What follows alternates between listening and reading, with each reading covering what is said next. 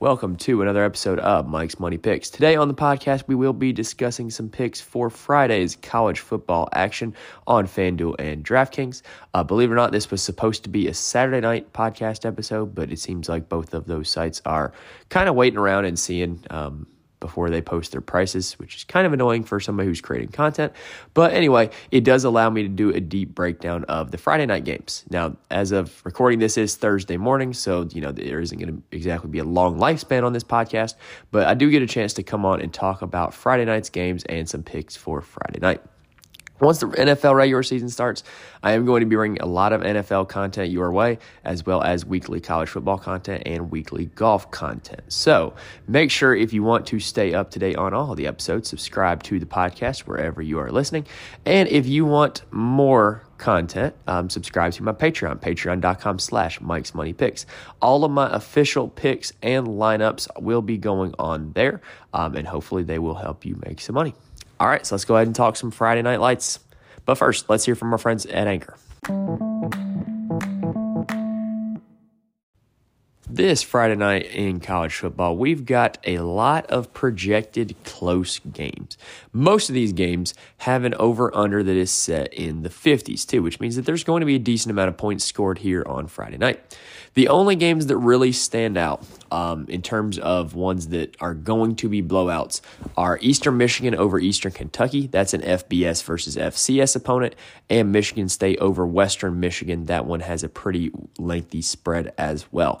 On DraftKings, there are a few more of these matchups that are FBS versus FCS, such as the Kansas game and the Charlotte game. So those will be lopsided as well. Remember, generally speaking, FBS versus FCS matchups don't have betting lines posted until like the day of or even like hours before. So if you're trying to get an advantage on those betting lines, it's not really something that's widely available. But I will say, generally speaking, the FBS team is going to beat the FCS team by a lot of points. So in terms of games to target, I don't think there's really any specific game this Friday night to avoid, and I don't really think there's any game this specific Friday night to target. But with it being week one, there's a lot of uncertainty in a lot of situations out there. And so you need to have your goals in mind when you are creating lineups this week. Am I somebody who is trying to create a high floor lineup for a cash game, or am I somebody who's trying to play low-owned, high-risk players in a GPP big tournament? So with those goals that you have in mind, they're going to dictate who you want to play this week. There's a lot of risky options. There's also a decent amount of safe options on the board for Friday night. So let's go ahead and talk about the quarterback position. On FanDuel, the top price option is Peyton Thorne of Michigan State. I do not find Peyton Thorne to be worth that price tag, in my opinion. He's in a long line of Michigan State quarterbacks that seem to be like just very average, like not really deep ball throwers, not really super duper accurate, not really overly mobile. They're just kind of average quarterbacks. It's been that way at Michigan State since Kirk Cousins was there. But he has minimal rushing ability. Like he can run a little bit, but he's not somebody that's going to give you a lot of fantasy points on the ground. So in my opinion, his ceiling is about 35 points, and that's about what you would want him to score to pay off his price tag on FanDuel. So I'm not going to play a guy that his ceiling is like average value. I just don't see that being a good value.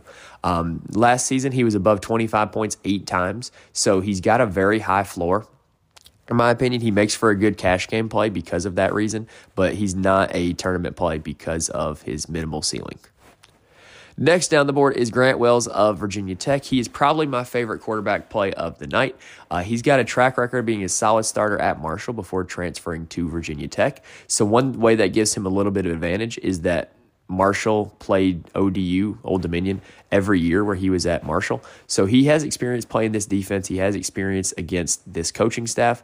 And this time he gets a little bit more talented roster around him with the Virginia Tech squad as opposed to the Marshall team he was playing with. So Grant Wells of Virginia Tech is definitely a solid option. I think he does have a high floor and a high ceiling also. And I think that game has sneaky shootout potential. I don't think either of those defenses are all that hot at the moment.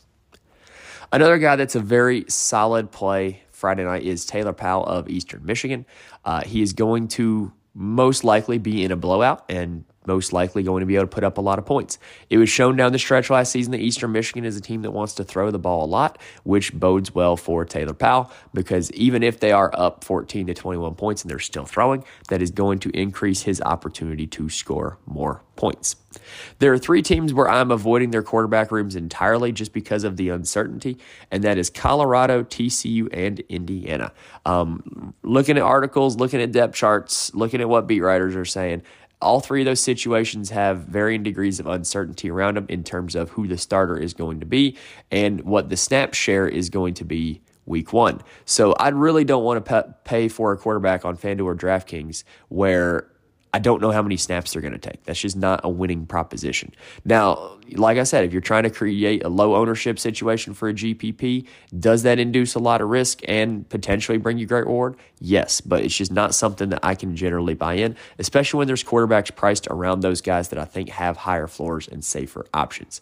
Even if you are trying for a low ownership GPP lineup, there are more low ownership plays that allow you more safety than playing a quarterback who is going to be sharing snaps.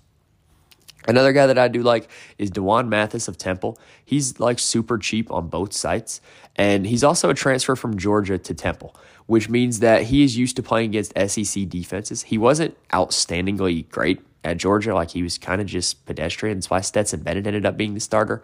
But I do think that with the talent that he's got, his ability to get to Georgia, obviously he's going to be able to shine at Temple because he's got the talent. He's used to playing against more talented teams than Duke that he's going to get this week.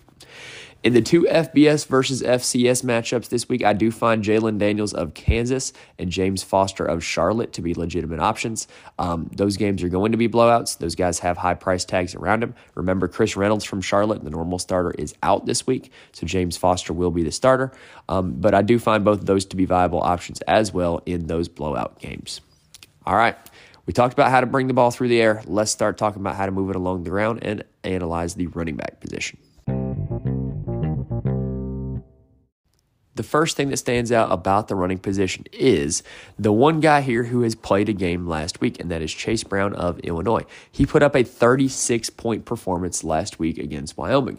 While I don't think that he might get 36 every single week, he is certainly a workhorse back. He is going to get a lot of carries. Illinois with Brett Bielema at the helm, they're going to run the football. And what's super notable is that on DraftKings, they did not adjust Chase Brown's price. He is still $5,400 on DraftKings, and that feels like stealing for a running back who is very talented and is going to see the ball 20-plus times on any given night. I just think Chase Brown is an absolute lock to play on DraftKings. He's going to be very highly owned if you're playing a GPP, but I do think that in terms of the investment, I think that Chase Brown for $5,400 is an absolute lock to play. Now, there are a lot of running backs in this slate who were not starters last season. So if you're looking at game logs, they're not exactly going to be the most reliable source because these guys are in different roles than they were last season. There's also a decent amount of committees this week. So when it comes to a running back committee, we don't know what the workload is going to be, especially with it being week 1. So if you're trying to maximize your floor, stay away from running back committees or projected running back committees, just because you don't know how the carries, how the targets are going to shake out for that position. So just when you're playing running back this week, do the research, see what the depth chart looks like around them, see what the backfield share is going to look like around them. Does this team have a history of running a committee or not? Or do they have a history of just picking one guy and rolling with it? Now, one guy that I do like is Jalen Berger of Michigan State. The way they are priced, Jarek Broussard is higher priced than Jalen Berger, but yet Jalen Berger is listed ahead of him on all of the depth charts and everything that I can find on the internet. Now, if this is a game where Michigan State goes up big, both of these guys are going to be viable options. But I think that with Jalen Berger being the lead back, all indications are that he's going to be the lead back. I would definitely play the lower price between the two, which is Jalen Berger, the one who's projected to get more carries. So I think that Berger makes for a good play this week. Now, another guy that is going to see a big workload is Blake Watson out of Old Dominion. Last season, he saw 18 or more carries 7 times. That's in college football, that's a pretty good number. Virginia Tech is going to be better defensively than most of his opponents, though. Playing in Conference USA, you don't play a whole lot of stout defenses. But generally speaking, if somebody's going to be a lock to get 18 carries, that's somebody that I want to get at my lineup, especially at the price point he is at on both sites. All right, so that's it for the running back position. Let's go ahead and talk about receivers. When it comes to receivers, there is one play that I really like more than all the others Friday night, and that is Jaden Reed of Michigan State. He is my guy for this slate.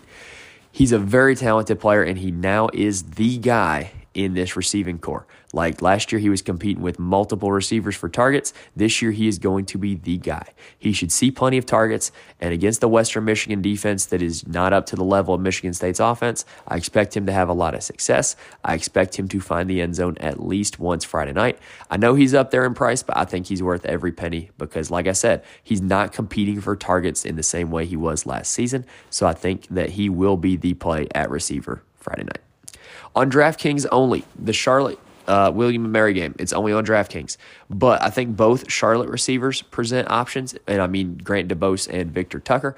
Grant DuBose is seeing a price hike off of last week's performance, which is weird because last week, they didn't really update Chase Brown's price, but yet they updated Grant DuBose's price. So I don't know what they're doing over there at DraftKings. But I think they're both options. Grant DuBose really highly priced because he had one deep end zone catch, and Victor Tucker did not get that. Other than that, if you take away that catch, their games were about the same. So I think that both DuBose and Tucker are viable options, and I think that at least one of them will find the end zone. If you're looking to be lower ownership, I think that DuBose will see higher ownership, so Tucker might be a pivot play if you're looking to capitalize on low ownership plays. Last week for Illinois, Isaiah Williams had just an okay outing. He didn't find the end zone. He had 7 catches, but what I more care about than that number of catches is the 10 total targets. A receiver that's getting targeted 10 times is eventually going to see a lot of yards and a lot of touchdowns. So I'm trusting the workload there, not the box score that it ended up at. He is still very reasonably priced on both sites, and I'm not taking it away from him that he didn't find the end zone or didn't really have any deep catches last week. I'm just trusting that with that workload, he's going to obtain more points as the season goes on. Everything's going to regress to the mean. Now, all 3 Eastern Michigan receivers, and that is Baydoun, New, and Drummond. Holy crap, I hope I said all those right. They are all pretty much similar situations. Like, they're all 3 going to be starters. They all 3 saw some work last season. And if you look at the game logs, it was kind of unpredictable who was the top dog in that offense on any given week. So I think they're all playable. If you're somebody who is doing multiple lineups with small variations, I think that varying those 3 guys can work for you because I think Eastern Michigan's offense is going to score a lot of points. I think that all 3 of those guys are going to be on the field at least 80% of the time, but I don't really know which one's going to pop. So if you are playing Eastern Michigan's quarterback, Taylor Powell, then it might be a legitimate option to stack with 1 or 2 of those receivers because you want to capitalize on Eastern Michigan's offense. Now let's talk about 2 Old Dominion targets real quick. Kuntz from Old Dominion, he is their tight end. He is a legit option at tight end this week, and I think he's actually being underpriced significantly on DraftKings from what his game log indicates. He is a tight end who sees a lot of targets, and he gets a lot of catches, and he's not being priced like it. He scores more points than a lot of the receivers that are around him, so I don't get why he's priced so low. I think he's a legitimate option, and you can definitely play him in your lineups if you want to relieve some salary. Another guy, Ali Jennings for Old Dominion. He saw a huge end to last season, and I kind of think, they didn't really price him as if he was the guy that ended last season. So if you think that he can kind of keep up that little hot streak he was on, I definitely think he's an option to play. Pretty much at the receiver position this week, guys, I am eyeing stacks. So whatever quarterback I end up playing, I'm going to be playing a receiver for that quarterback. I think that there's a lot of legitimate options at wide receiver. At the moment, none of them overly stand out to me except for Jaden Reed. So whatever quarterback I play, I'm stacking them with a wide receiver, maybe even 2 wide receivers, and then I'm rolling from there. And then I also think this is another week that make sure you get a quarterback in that super flex position because, like I said, so much uncertainty surrounding the running backs, a lot of uncertainty surrounding some of these wide receivers as well and how their target shares are going to play out. And what you can find certainty in is that certain quarterbacks are going to play every single snap of their game. So, like I said, stack your receivers, play the quarterback at Superflex, so maybe even have 2 stacks going in your lineup. But that's what we're looking at Friday night, guys. It's a very interesting slate of games. It should be a very fun slate of games. And if you're listening still, you've made it to the end. Thank you guys for listening. I hope I can help you win some money this week. If you want my full lineups and my full picks for any of the college football slates this weekend, head on over to my Patreon, patreon.com/Mike's Money Picks. All right, again, guys, thanks for listening, and I will see you next episode.